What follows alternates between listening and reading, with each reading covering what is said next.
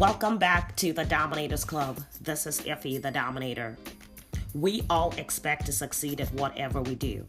The reality is, sometimes we don't. Sometimes we don't get the results we expect. And that leaves us discouraged, disappointed, frustrated. Some people lose hope. And worse, they stop trying. They just give up. Today, I want to encourage you to try again. Don't judge opportunities based on your past experience. The past is behind you. Learn from it, but don't hold on to it.